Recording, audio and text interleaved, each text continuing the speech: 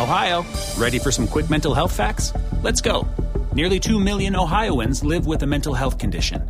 In the U.S., more than 50% of people will be diagnosed with a mental illness in their lifetime. Depression is a leading cause of disability worldwide. So why are some of us still stigmatizing people living with a mental health condition when we know all of this? Let's listen to the facts and beat the stigma. Ohio, challenge what you know about mental health at beatthestigma.org. You are listening to the One Good Scare podcast with Natalie Zamora and Max Mallow.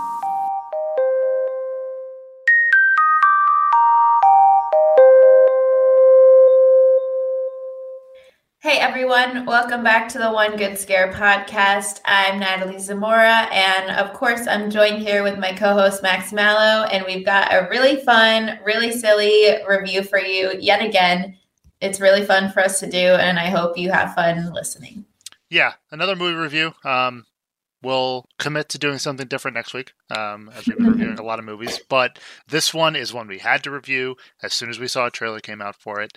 It is the 2021 action comedy horror film extravaganza starring one Nicolas Cage in Willy's Wonderland, a movie that got some hype and some backlash at the same time when it was announced because of its obvious ties to the Five Nights at Freddy's universe, where the game became extremely popular on websites like YouTube and Twitch for its horror elements and its evil animatronics. And of course, there's a Five Nights at Freddy's movie in the works, and there's a new game coming out that was just announced, Security Breach.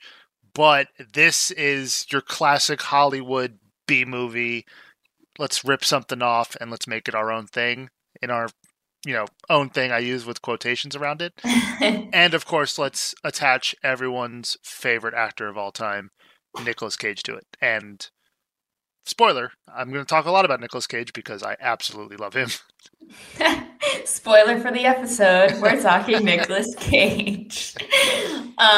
Yeah, we could talk about Nicolas Cage for hours, I'm sure. Just an iconic actor, but yeah, it's funny because, while people might think this is a complete ripoff of Five Nights at Freddy's, I'm sure that movie will be very different from this because, like you said, this is kind of more of a silly. I feel like it's like knows what it's doing when you have like a B movie with Nicolas Cage attached. Like it's going to be that genre. Like he has his own genre of just like ridiculous, like not realistic, but it's so entertaining. He kicks ass, like a million movies like this, and they're all worth watching in my opinion. Like this is just a classic example of all the great things Nicolas Cage does on TV.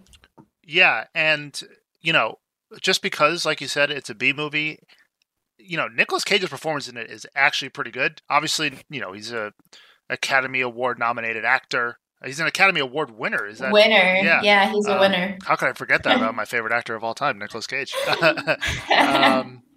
And there are parts of this movie that are really good.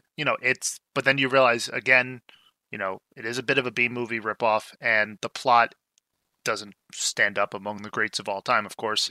But there are moments in it that are really good. It's funny. You can have a good laugh at it, and it's just another example of Nicolas Cage in the Cage being able to portray any character in any movie. And if he needs to play, I want to see Nicolas Cage play everybody in a single movie, and I'll watch that. Totally. So before we get into our weekly roundup of horror news and get into our review, we have to shout out Manscaped. So support for the One Good Scare podcast is brought to you by Manscaped, the best in men's below the waist grooming. Manscaped offers precision engineered tools for your family jewels. They obsess over their technology developments to provide you the best tools for your grooming experience. I can't talk today. Manscaped is trusted by over 2 million men worldwide. Yeah, and one of those 2 million men, as you guys know, is me. I received their perfect package 3.0 kit, including the Lawnmower 3.0, and it's the best thing I've ever used when it comes to maintaining what's going on downstairs without any more information that you guys need to know. It also came with a bunch of other things like their crop preserver, their crop toner, and it's just an awesome product. If you want to take that extra bit of care for what's going on downstairs, or for women out there who want to, get their gift for a significant other or something, wouldn't recommend it for your dad. That would be a weird gift to explain. But, there's also a pair of boxers in it. So the worst case scenario, if they don't like the gift, a free pair of underwear. Can't go wrong with that. So if anyone listening wants to check out Manscaped, you can actually get 20% off and free shipping with the code FANSIDED20 at manscaped.com. That's 20% off with free shipping at manscaped.com. You just have to use the code FANSIDED20. Yeah, so let's get into our weekly horror news roundup, where Natalie scours the internet for everything you guys need to know about what's going on in the world of horror. And before we get into that, quick shout out to some horror alums who collected some awards at the Golden Globes this past weekend. Daniel Kaluuya, Golden Globe winner. Anya Taylor-Joy, Golden Globe winner. Obviously, yes. Daniel was in Get Out, the amazing Jordan Peele film, and Anya Taylor-Joy was in The Witch, which is one of my favorite horror movies of all time. Robert Eggers, who did The Lighthouse. And yeah, congratulations to them. Obviously, Anya Taylor-Joy took home the Golden Globe for her performance in The Queen's Gambit. And, she won't be able to carry that on into the Oscars, because the Oscars doesn't cover TV. That's saved for the Emmys. But, there's a long track record of those actors who win Golden Globes for supporting or starring role to win the Oscar. So potentially Daniel Kaluuya getting his first Oscar this year. Yeah, that would be awesome. His performance in Judas and the Black Messiah, amazing. He is such a great actor. And I'm sure at some point, maybe in the near future, Anya Taylor-Joy will be an Oscar winner. She is fantastic. And she has so many movies lined up that sound great, and doesn't sound like she's slowing down anytime soon. So she's got it in the bag. Love her. Yeah, it's it's weird to say her star is rising, because she's already a huge star and she's been at this for so long. If you guys want to watch a bad movie that has her in it and she's great in it, though her character does have some weird elements to it, because that movie had been chopped and changed so many times, is The New Mutants, which is supposed to be the horror superhero movie. Yeah. But I didn't watch it, but I knew that's what you were going to say. Yeah, she's really good in it. There are parts of the movie that, if they hadn't just absolutely butchered that thing through just rewrites and reshoots and everything like that, it probably would have been a good movie. But, yeah, so can't wait to see what else. It has a good cast. Yeah, the cast is good. The acting isn't terrible. Jonathan Myers from... from Stranger Things. Yeah. Maisie Williams. Yeah, Charlie Heaton. Yeah, Charlie Heaton. I call him Jonathan Myers.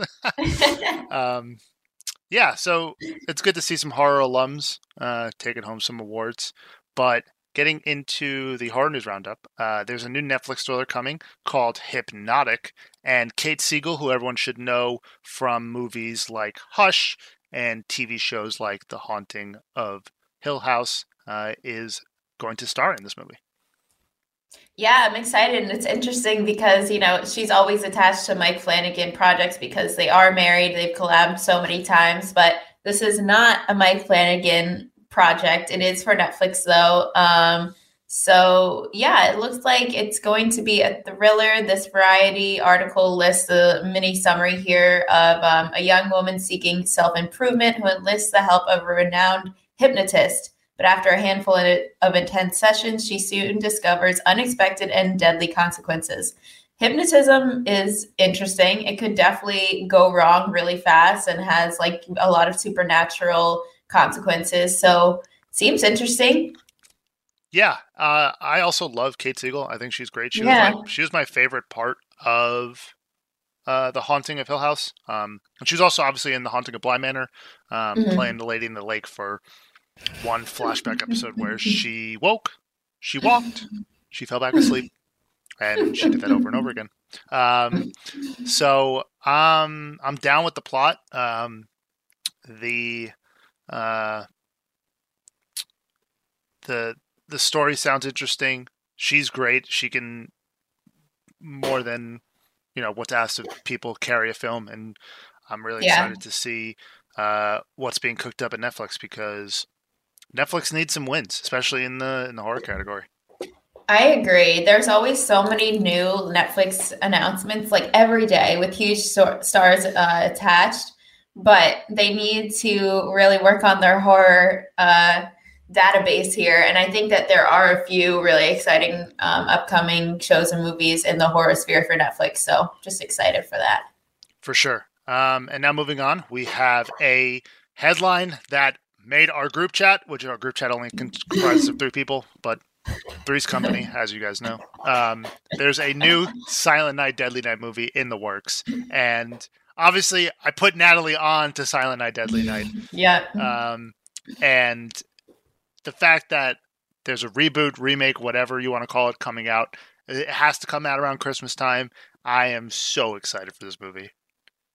Yeah, it's so funny. It looks like the original producers are going to be on board for this one. They're calling it a reboot, like we always say. There's too many names for all of these reboots, cycles, whatever you want to call it.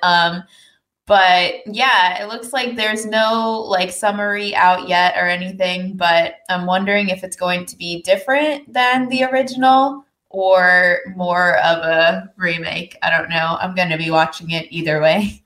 Yeah, same. I hope that one of my favorite bands, Ice Nine Kills, who has a song about Silent Night, Deadly Night, gets their song into the movie somehow, some way. Because that'd be a missed opportunity if not. It would. Like, one of my favorite bands. I'll have to do an episode on just talking about that album as a whole, and you can just listen to me talk because I can say so much about that band. But, this is a franchise that got a lot of controversy when it first came out because it obviously depicted Santa as a madman. But as it went on, it got weirder and weirder and weirder and got away from the plot of a killer Santa Claus. And the 2012 version wasn't as popular, wasn't received as well. So a straight reboot, remake, again, whatever you want to call it, with the original producers has me really excited. So I'm hoping that there's just callbacks to other entries. Of course, like we're going to need It's Garbage Day somewhere in this movie because that's the best movie quote of all time. Can't argue with you there. So yeah, Silent Night, Deadly Night. There's not much else known about it, of course. A release window hasn't really been confirmed, so we'll keep you up to date whenever it comes to news revolving around that. But the final piece of news is that there's a new Spike Lee produced movie coming to Netflix, and Jonathan Majors is in talks to star in it, and it's called Gordon Hemingway and the Realm of Cthulhu. Now, title alone, it's got me interested. Yeah, so I this sparked my interest initially just because, Jonathan Majors is the star of Lovecraft Country. H.P. Lovecraft created Cthulhu, the creature. So immediately I was like, oh, he's doing more Lovecraft. Like, what's going on here? So it looks like, yeah, he's in talks to star in it. The director, it's from Stefan Bristol, who made the movie See You Yesterday for Netflix. So pros at Netflix, both him and Spike Lee. So this looks interesting. It looks like the story isn't based on anything by Lovecraft, but of course Cthulhu is a creature created by him. So it seems interesting. I would like to hear more about it. Yeah, for sure. And it's Five Bloods, producing partners with Spike Lee, who are Lloyd and Beatrice Levin, are also going to produce this movie with him. People really liked Five Bloods. Obviously, Spike Lee is one of the most famous filmmakers of all time. And then according to the article from Variety, it's based on an original screenplay by Hank Woon, and there have been rewrites by Frederica Bailey, and the film is set in East Africa in 1928. And it centers around Hemingway, what is described here in the article as a roguish black American gunslinger who teams up with the elite warrior Princess Zenabi of Ethiopia to rescue the country's kidnapped regent from an ancient evil. Now, again, I'm down. Like that description and that like title for a movie, I'm down. Just release it. We'll watch it. We'll review it. Let's go. Agreed. Yeah. A roguish Black American gunslinger. Like, I'm down. That sounds awesome. And if it's Jonathan Majors, like he is amazing. He should have been nominated for Lovecraft Country. Really, really great actor. So I hope it's confirmed that he's starring in this. Yeah, obviously, for those who don't know, this podcast spawned from a Lovecraft Country podcast, which Natalie was on, reviewing the show. The show had a ton of acclaim around it. And Jonathan Majors, from that show, is now quickly just building and building and building roles. Most notably for Marvel fans out there, he's going to play Kang the Conqueror in the upcoming Ant-Man and the Wasp Quantumania movie, which as a Marvel nerd, I'm super excited about. Watch WandaVision. It's great. It is. And yeah, I mean, this is, I feel like in a couple of years, we'll be talking about Jonathan Majors as being one of the main actors in the space who's just dominating roles. Agreed. And I'm all for it. He's amazing. For sure. So yeah, that's your weekly horror news roundup. Let us know in the comments and of course the reviews what you thought of all of the headlines, what you're most excited for, what doesn't sound exciting, and if it's your answer to that is Silent Night, Deadly Night, then don't even bother saying anything to us because that'll be rude. But now it's time for our review of Willy's Wonderland. And I am super excited to talk about this movie. When Natalie approached me this week, it was like, what do you want to do for the podcast? I was like, I don't know. What do you want to do? Like, do you want to review Willy's Wonderland? And I was like, yeah, yes, I do. Yeah, I had to ask you ahead of time because as some of you listeners know, this is available on demand. That means it's $19.99. So I had to be sure that, this is the right decision to rent a $20 movie. And I think it was. We can give our, final overall review at the end. But yeah, I think it was awesome. So did you have any expectations for this movie? Like, what did you think you were getting into? Well, like we said, I'm a huge Nicolas Cage fan, right? I grew up on his movies when it comes to like Con Air, Gone in 60 Seconds, just anything that would appear on cable television and, had all the curse words changed in post-production for cable TV.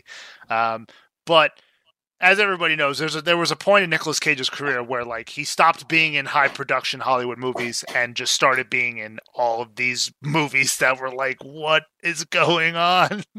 Yeah, because he was bankrupt, so he had to just like take on every project just to make a quick buck, and I'm grateful for it. Yeah, it's obviously a shame that he went bankrupt. Right.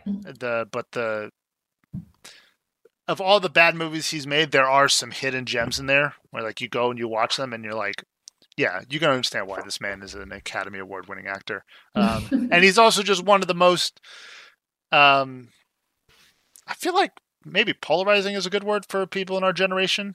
Who didn't grow up on things like The Rock with Sean Connery, not the wrestler, the movie.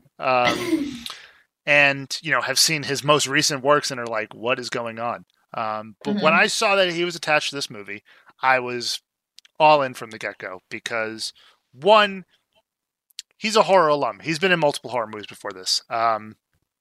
Most notably and recently, Mandy, which is I've never done LSD or PCP or any hallucinogenic drug before in my entire life, but that's what I assume. That's what you would imagine. That's what I assume it would be if I was ever to partake in those substances, which I don't and I won't ever, but I could just watch Mandy and imagine. And of course, in the awful, amazing Wicker Man remake that came out in the mid-2000s. I love that one. Not the bees! Not the bees! I shamelessly love that movie. Such a guilty pleasure. But yeah, I think I had the same take as you. I was like, I don't even care what this is about. It's a horror movie with Nicolas Cage starring in it. Like, it's going to be at the very least entertaining. I wasn't expecting it to really fully lean into just being so downright silly. Like, even the parts that are supposed to be like scary or like violent are just so ridiculous that I think like my cheeks hurt just because I was smiling the entire time. I was either laughing or just had like a dumb smile on my face the entire movie. Short runtime, 88 minutes. If anyone was wondering and, wasn't sure if they wanted to sit through a really long, bad movie, this is a quick one. So yeah, I had like medium expectations. I think I kind of got what I was looking for. Yeah, like, you set some expectations when it comes to plot, character development, etc. But, when it comes to having a good time, having a laugh, you can't go wrong with this movie in the horror genre. A little bit about the movie before we get into our review. Obviously, it came out this year. Nicolas Cage plays the lead role of an unnamed janitor, and he's simply credited as the janitor with a capital J. And it was directed by Kevin Lewis, who had directed some movies that neither of us have ever heard before, including The Drop, Malibu Spring Break, and The Method. So for anyone out there who has seen those movies and liked those movies, apologies, we just haven't seen them. Yeah, and then also Beth Grant, that actress, is in this that I didn't really know going into it, and I saw her and was like, oh my God. Beth Grant, she's from The Mindy Project. She's in The Office. She's also in Donnie Darko, my favorite movie. So she's been in multiple roles that I've just loved, and she's hilarious. So another plus for this movie. Yeah, and then some other names that are attached to it include Emily Tosta, who played one of the female leads, Liv Hawthorne, David Sheftel as the deputy, Evan Olsen. Again, it's not lesser known people, right? But that's what you're signing up for, right? I mean, oh yeah, that's what we paid $19.99 for. Absolutely. Okay, I think we can get into kind of what the plot is and some of our favorite moments, but let's take our first quick break and then we'll be right back. Okay, so the movie starts out kind of from the past. It's like a flashback of people. So right off the bat, you kind of know going into this movie, all right, there's kind of like a Chuck E. Cheese called Willy's Wonderland, and there's the animatronic animals who are possibly dangerous. So that's what you know going into this movie, and it kind of starts out just proving that, because there is presumably a couple running around the Wonderland, and one of them is like taken back, and that's pretty much it. That's like the flashback in the beginning, so messed up stuff is happening there, and then we get to meet Nicolas Cage, and his entire introduction was just like, I literally was howling. It was so funny. First of all, the lighting of this movie is so it's not good. it's yellow the entire time. Yeah, it's a very, very yellow looking movie, which could be a directing, choice. Yeah. Let's make it as yellow as it could possibly look without being an Instagram It was someone's choice. Yeah. Maybe they ran out of like white colored light bulbs at the store and they just had to buy yellow. Who knows? But his entrance is like everything you want out of Nicolas Cage being introduced in this movie, because it's just it just sets the tone for the movie. You know exactly what you're getting. And you're wondering if he's going to be like this stoic character who's just like I'm trying to like wonder who I could compare him to, just being like quiet, tall, brooding man. Who just is there to beat the crap out of some animatronics. But, that comparison aside, you meet the animatronics in the restaurant. I say meet, like, you don't shake their hands or anything like that. But what's interesting is that, especially in the Wikipedia article for the summary, they're referred to as withered animatronics, which is something specifically from Five Nights at Freddy's. So, oh, really? Yeah, another crossover there. And the names themselves are also kind of similar to Five Nights at Freddy's, not directly, but it's also got that Chuck E. Cheese type of vibe with like alliterated names. So you got Willy Weasel, Artie Alligator, Cammy Chameleon, Ozzy Ostrich, Tito Turtle, Gus Gorilla, Nighty Night, which is, I like that one, and then Siren Sarah. Now, to compare them to Five Nights at Freddy's, the classic four characters are Freddy Fazbear, Bonnie, Chica, and Foxy. And then you also have the withered versions of them, which is also really funny that they chose for a withered angle here, at least in the Wikipedia article. Of course, someone could have, just written that. Right. But of the characters, who was your favorite for the animatronics? I will say Siren Sarah was the scariest. She creeped me out the most, but I gotta love Gus Gorilla because he came in hot saying gorilla greetings, and that made me cry laughing. Gorilla greetings. It's me, Gus Gorilla. Siren Sarah, actually, like, if you haven't played, was creepy. If for those out there who haven't played Five Nights at Freddy's, the game is a lot of jump scares, of course. It's pretty much predicated on that. At least some would argue it is. But Siren Sarah, I was not expecting to be like as creeped out by the animatronics, because I don't know if you know this about me. I don't know if I've mentioned it on the podcast before. Chucky creeps the shit out of me. So for animatronics to also creep the shit out of me, like, I was a little on edge. But anyway, continue.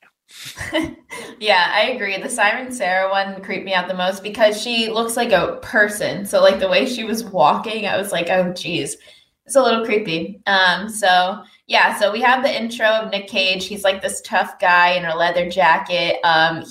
When he's driving, he like runs over like a thing of spikes. And so he has a pop tire. He doesn't know what to do. And then we find out in the beginning, it seems like he's just trying to be tough, but we find out that he literally just doesn't speak the entire movie. So if you're expecting him to say one thing, don't, because he doesn't. I was really hoping he would have like one liner, like just one really tough, like silly thing to say at the end or something. No. It was like, batteries not included. And boom!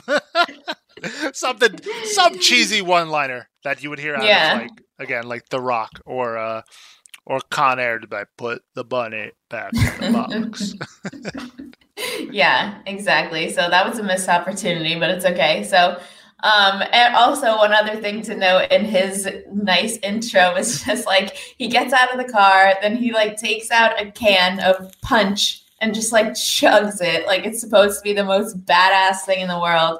And then we realize throughout the movie that he kind of needs this punch to keep him going, which I think is also very hilarious. So his story is that, he has to fix his car. He's picked up by a mechanic. And it's just always so funny in movies where like the person just isn't talking and the other person just continues as if like he's reading through the silence kind of thing. This is what the mechanic does, just keeps on talking. And he's like, oh yeah, you're a quiet person, whatever, just continues, doesn't think it's weird at all. So fixes his car, but another thing that was hilarious, fixes his car, but then says like in town, he can't use any of their ATMs because they don't work. Like he could have just driven to another town and gotten the money, but right, no. I'm gonna stop you right there. You're poking too many plot holes in this film. Okay, you just gotta let it go. All right. So basically, he needs to pay the mechanic. The only way that he can is by working to pay it off. So of course, the mechanic says, "Will you work at Willy's Wonderland for the night, and then we'll pay for your car to be fixed." So that's already in motion. There's like two parallel stories going on in this movie. There's the janitor's Nick Cage, which is like hilarious because we don't know if he's actually a janitor. It's just this poor guy who has a flat tire. Like,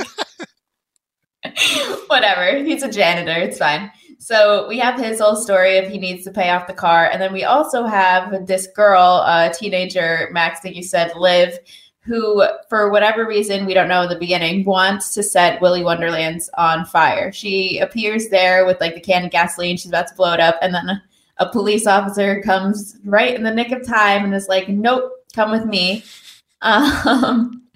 So we have two stories. One, Nick Cage in Willy's Wonderland trying to clean up the place. And then we have Liv and her friends trying to burn it down. Yeah. And the Nicolas Cage story, I was a little more invested in that as it went on, as the two stories are kind of building. But I would say that her reasoning behind, why we find out she went to Willy's Wonderland is interesting. I don't think it's executed in the best way. So like, I don't fault the movie for its plot. It's a little bit more in like the execution, which could be a load of things, budget, a small time to film the movie, whatever it is. But as we get into, I even hate calling him the janitor because he's not the janitor. He's the drifter. He's Rage. He's Rage in the Cage. But he's working at the restaurant. And as he's like cleaning up and stuff, it's revealed that the animatronics are actually alive. And we'll kind of go through Nicolas Cage's actions and stuff like that to then piece into why Liv's story is important to the plot. And the first one who goes after Rage in the Cage and makes that mistake, because you never want to go after Rage in the Cage, is Ozzy Ostrich. And the ostrich gets absolutely gets the crap beaten out of it with a mop, which is like, okay, cool. We're really playing on this whole janitor thing, aren't we? Nick Cage is a janitor. And while that's going on, of course, the parallels are that Liv is arriving to burn it down, and the whole. Should we explain? I guess we should hold off on explaining why she really showed up. Yeah, probably. Yeah. So the next, reveal it to everyone as it was revealed to us. What, Gus Gorilla? Oh no! Oh! I meant Liv's like intentions. Oh, I'll handle the Nick Cage bits, okay? Okay. You handle the rest. Gorilla greetings. I can't. I just laugh too much thinking about it. It's such a funny movie when you really think about it. Okay, so do you want to take Gus Gorilla, or am I on the Liv story? Let's go through just really quickly on Gus Gorilla, I guess. He makes the mistake of attacking Rage in the Cage. Yeah, in the bathroom. And again, we're really playing on this whole janitor bit. With the whole gorilla greetings and everything like that. You're starting to like think, okay, why the hell? Like, what is going on here? But they're in a bathroom, and the way Gus Gorilla joins the body count is he gets his face stomped in by Nick Cage into a urinal. Oh my gosh, this part, I think this was the best kill in my opinion, because you saw it coming, but it was still so shocking. And another funny thing is that these animatronics, like when they get killed, they still somehow have a lot of blood. So the whole scene is just so gory, and it's just hilarious because Nick Cage just comes out of nowhere. He's a man of 0 words, and he's cleaning this place pretty well. Like, he's dedicated to the job. But when these animatronics come at him, he's not taking any shit. He's going to curb stomp you on a urinal. Yeah, and at this point, you're thinking like, okay, what is the deal with Nick Cage? The Drifter is just killing these animatronics. I say killing animatronics. I know. In whatever way you want to interpret that. But a face stomp in a movie is so gory, and it has to be executed well. Like, I think the most memorable one that I can think of, and it's not even from a horror movie, is from Drive with Ryan Gosling. Oh, yeah. When he stomps that guy's head out in the elevator. And watching it, I was like, oh. But when Nick Cage is doing it in Willy's Wonderland, I'm like, do it! Yeah, I agree. I was rooting for it all the way. So with Liv's story going on too, so we know, of course, that she wants to blow up Willy's Wonderland. She gets together with her friends, and basically all we know is that like they're kind of just following her because they think it would be cool to like blow up a building or whatever. And she's kind of like, no, we're doing this for the cause, guys. Like, come on, we're doing this for good. So you're kind of like, why would it be good to burn up a building? Meanwhile, there's like graffiti on the building saying like kid killers and stuff like that. So you're kind of like putting the pieces together of like, all right, there's like some dark history to this place. And they go to Willy's Wonderland, and Liv tries to tell the janitor to get out, and he doesn't listen. Yeah, he doesn't. And we start to, I guess we can kind of fast forward because there's a lot of stuff that gets explained really quickly because of the short runtime. And then we have to get to what everyone is here for with the horror movie, which is killing off people. So it's revealed that Liv wants to burn down Willy's Wonderland because these animatronics are haunted because it was, or possessed, I guess possessed. Yeah, possessed, yeah. Was owned by this man named Jerry Robert Willis. And he was this big-time serial killer. So at this point, Natalie is really focused on the movie because she loves movies about serial killers. And his pals, they were cannibals. Because let's just throw more things into this movie. Why not? And, you know, they would do serial killer stuff, murder people for pleasure, yada, yada, yada. And when they were discovered by the police and they were going to be, you know, taken, everything like that, you get a very Child's Play-like thing right here in the middle of the movie because they transfer their souls into the animatronics. And that is straight up right out of Child's Play. Yep, literally. It's like, all right, a serial killer just needs to, you know, keep living. So let's just put you in a doll, basically. Yeah, so that's why the animatronics are trying to kill people. It's because they're inhabited by these serial killer souls. Which, like, when you think about it, it's a pretty good concept, even though it is like Chucky. But, like, in this sense, I don't know. I liked it. Yeah, I wasn't like, oh, that's really stupid. Like, I understand and like, okay, now you can, I guess, kind of explain in some kind of pseudo way that the animatronics have a ton of gore, I guess, for whatever reason. Like, it would be Good. No, I was going to say, I was surprised they even gave an explainer. I thought it was just going to be like, oh, these things are, like, they just kill people. That's just how they are. So I was pleasantly surprised that they kind of, like, you know, really did give some type of backstory. Yeah, they could have gone like with the new Child's Play route, which could have been just like, oh, he's a AI system that just gone wrong because it learned too much about American culture or something. Like, I know I totally acknowledge it's a ripoff of Child's Play, but you know, for the movie, it works. Yeah. You know, in some sense, you have to kind of just suspend your disbelief for whatever reason, because when you stomp out Gus Gorilla in a bathroom stall for whatever reason, instead of just nuts and bolts coming out, it's a ton of blood and gore.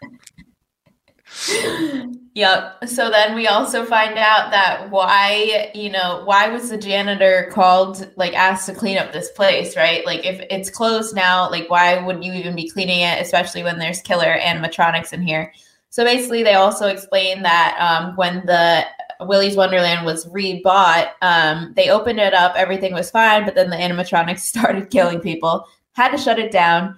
But basically then the animatronics would leave Willy's Wonderland and kill people in like the surrounding area. So the law enforcement and the guy who bought Willy's Wonderland were like, all right, we need to figure something out. What if we sacrifice a drifter every X amount of time so that I can't even say it with a straight face. So that the animatronics can eat and won't have to eat the people of their town. Fine by me. Whatever you want to do, whatever you want to do, movie, do it. I don't care. And yeah, a lot of exposition, a lot of plot that you really got to turn your brain off, because if your brain is too on at that point, you're gonna I'm checked out, movie. You've completely lost me. But we get to the point now where it's time for people to die because, again, it's just this and Mandy, like Nicholas, so much gore. And kudos to you, Nick Cage. So, after the reveals and everything like that, a bunch of the animatronics come to life. And, if Liv's friends, I guess, in some kind of way are thinking, why did I come here? What was the cause? Was it all worth it? It's like that scene in Avengers. It's like, what did it cost? Everything. You get some funny deaths. Like you get Nighty Night with his sword who kills a guy named Aaron. Artie the alligator mauls somebody to death. Bob and Kathy, which is just good fun, I guess. Yeah, it was funny. It's funny too because they really work on like the typical like horror movie tropes. Like, of course, there's like a girl that's dating someone, so they're gonna go have sex, and then of course they're gonna die. That's just what is gonna happen, and it's still equally as entertaining as the first time you saw it. Yeah, you can never have sex. That's rule 1. Yeah. Of horror movies. Horror. What's his name? Randy. Scream. Anyway, yeah, there you go. Yeah. Horror reference. Boom. But yeah, there's more, a little bit more reveals and stuff like that about the sacrifices and stuff like that. Some more kills. And at this point in the movie, like after kind of the reveals, that's when everything just, you feel like you hit fast forward through a movie that could have been like an hour and 40 minutes long. Like, do you think it would have suffered from an extra like 10 to 12 minutes? Extra? No. Yeah. Like, I think it would have been fine, right? Like, yeah. It's like, it's not to say the movie doesn't need that time, right? Like, it could have used more time to explain what was going on. But at this point, like, you check the runtime, you check the clock, you're like, okay, well, now we're really speeding through things. Yeah, definitely. And then we also, a few more reveals, like you said, one of them was the most important, is that we figure out that Liv, her parents were actually 2 of the quote unquote drifters that the police officer and the Willy Wonderland owner tricked into coming there. So she has like a personal purpose for wanting to shut the whole place down. So good for you, Liv. That is a terrible situation. And yeah, so it makes sense. She's like, F this place, like my parents were lured here and then they were killed by animatronics, and you guys are keeping this place still up and running for whatever reason. I guess they just have no one that can kill the animatronics. And that's basically where we get with Nick Cage. He is on the rampage to kill all of them. Yeah, it's a tale as old as time, right? I mean, so many relatable factors to this movie, I guess. Yeah, like I like the revenge aspect of it. I thought Liv's character was pretty good. It's not to anything of the actress's fault or anything like that. That it's just like really kind of sped up and forced into the viewer.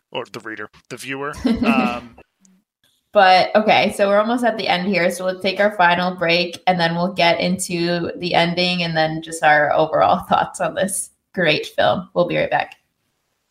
Okay, so then basically Nick Cage has killed almost all of the animatronics, and he still somehow had time to clean all of Willy's Wonderland. So here we are the next morning. The mechanic and the Willy's Wonderland owner come back. They're all excited because they're like, all right, sweet, got a new car, the Drifter's car, because they assume he is dead in there. So they're all excited. They look into the door of Willy's Wonderland and see that everything is spotless, clean, and the job is done. So they're like, what the hell? Like, where is this guy? Yeah, or maybe it's just like, oh, wow, well, he actually cleaned the place. Cool. Perfect. So after, they arrive, you get a bit of action, obviously, with more kills along the way. Cammy Chameleon killing a bunch of people. And when they arrive, you get to kind of like a discussion about like, okay, maybe like let's reopen it. Like Tex and Jed are like, let's reopen the place. But then the one character who, again, was actually pretty scary, which is Siren Sarah, appears out of nowhere and sets their car on fire with gasoline. Yeah, that was good. I saw her like lurking like a few minutes ahead of this and was like, oh no, she's not done. Yep. So they're done. There's an explosion and it like Willy's Wonderland is on fire, right? Like that's it, basically.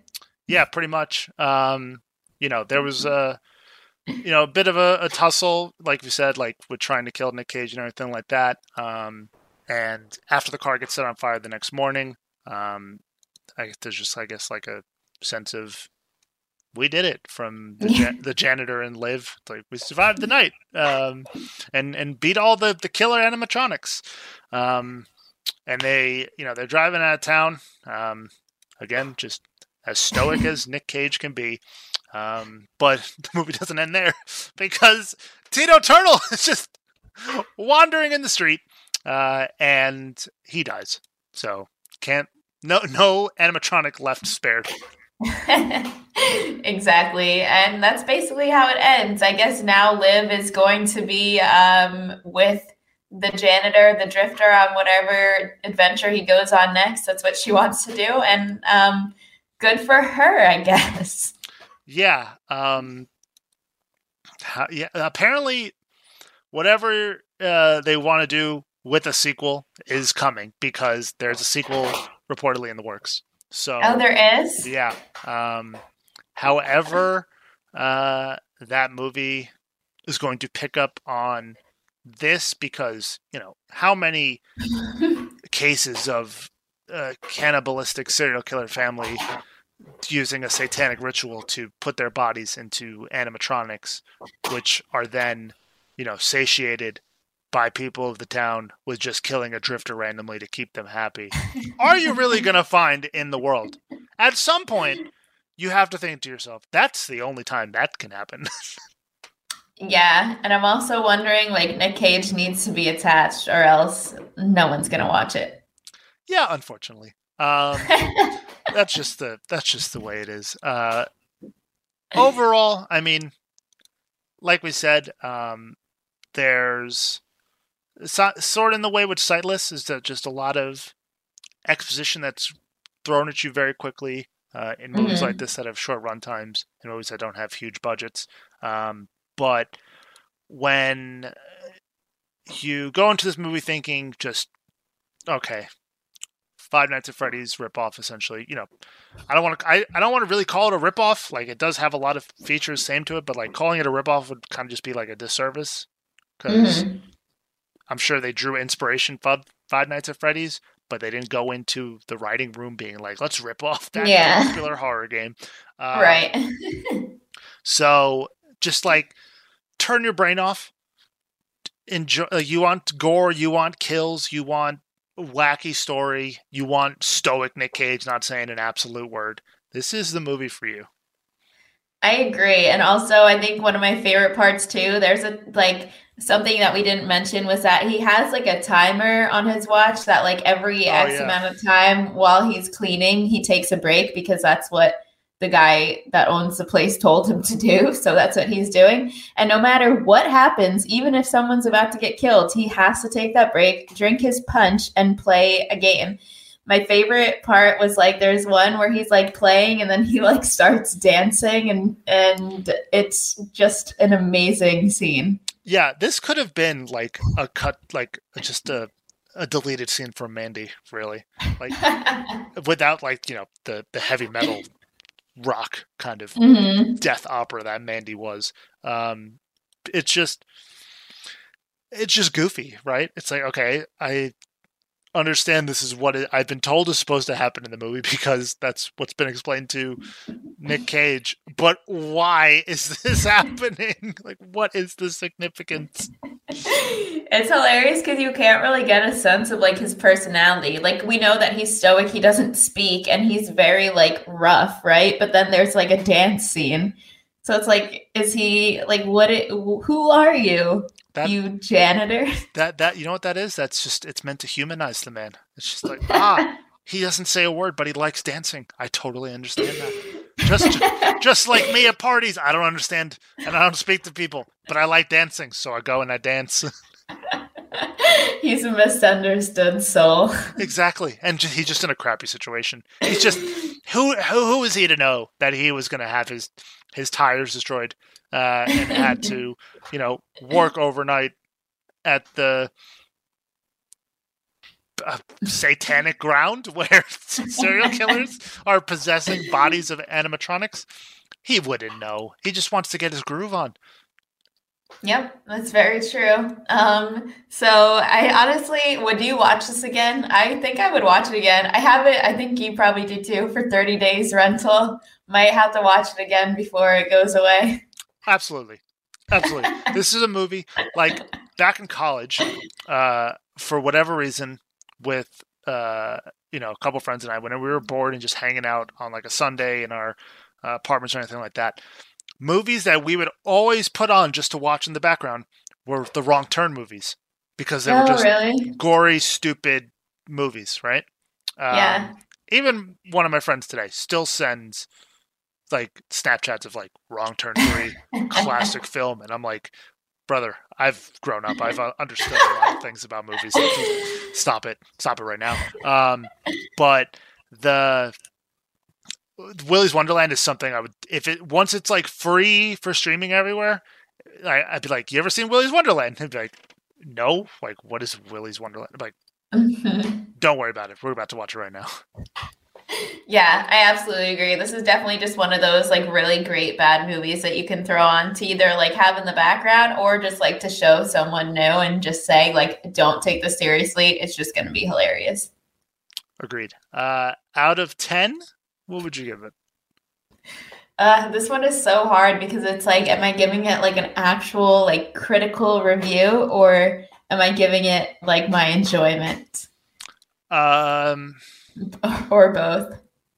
Do both. Yeah, do both. If I was giving it a critical review, honestly, like it wasn't that terrible because like there was like a plot that made sense kind of, even though there were a few plot holes, it like came together. So I would probably give it like a 4, 3 or 4. Yeah, I think in the critical sense. A critical category, I think 4 is. I think 4 shows that a little bit of your enjoyment is bleeding over into your grade for criticalness, or criticality. But yeah, I'd say a 3. If I was being like super critical, I think a 3. Yeah, that's what I'm saying, like 3 or 4. And then for enjoyment, I would give it like a 7 or 8. Oh, sorry. Were you like looking? For those who don't know, when we record this, we're on Google Hangouts, so we're actually like having a conversation, and we're not just like talking to each other over like the phone or something. Yeah. Did you think I made a face at you for giving you a 7? No, because then I was thinking like, or an 8 maybe. Oh, I thought you were like started to get like second self-conscious. Guessing. Yeah, self-conscious and second guessing your grade. No. I was like a 7 or maybe like an 8 out of like pure enjoyment. Yeah. Yeah, I think a 7. At some point with your enjoyment, part of our enjoyment is also the fact that your movie has to be, pretty clear cut with your plot and your character development and making sure there's no glaring plot holes in it and stuff like that. So yeah, I think a 7. And when you combine those two, a 7 and a 3, that's a 10 out of me. So 10 out of 10. That is one way to look at it. Yeah, there you go. So yeah, Willy's Wonderland. It's on video demand right now on Amazon Prime. But yeah. That's where I got it, but I believe it's available like on YouTube or other services as well. But you do have to pay for it as of right now.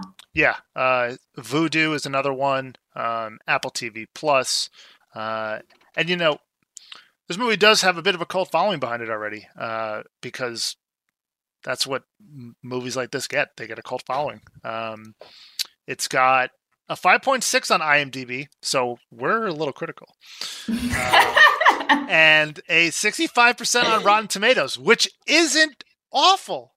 No, not at all. It has to be because like people are really taking it like as it is, like this is the Nicolas Cage genre and basing it off of that for sure.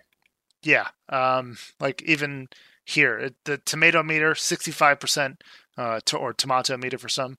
And it's got a 77% on audience score. So it's not Dang. the lowest rated movie of all time. But No. I think this critics' consensus on Rotten Tomatoes pretty much sums it up the best.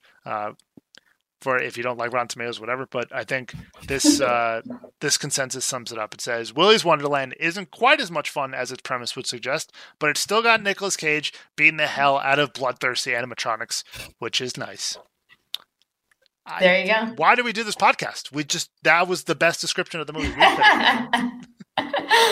Amazing. Yeah. So anyone listening, if you've seen this movie, let us know what you would rate it. And if you enjoyed it, whatever your thoughts are, make sure to leave us a review on Apple Podcasts. You can also tweet at us. My @ is at Natalie Zamora with 2 A's at the end. And then Max is at Odd Slice. And yeah, let us know what you thought of this movie. For sure. And then next week, we promise no movie reviews. We'll do something fun, whether a game or some retrospective history type of thing, something that requires us to do a little research. So yeah, let us know. Willy's Wonderland, Gus Gorilla, Tito Turtle, Siren Sarah. What a movie! What a flick!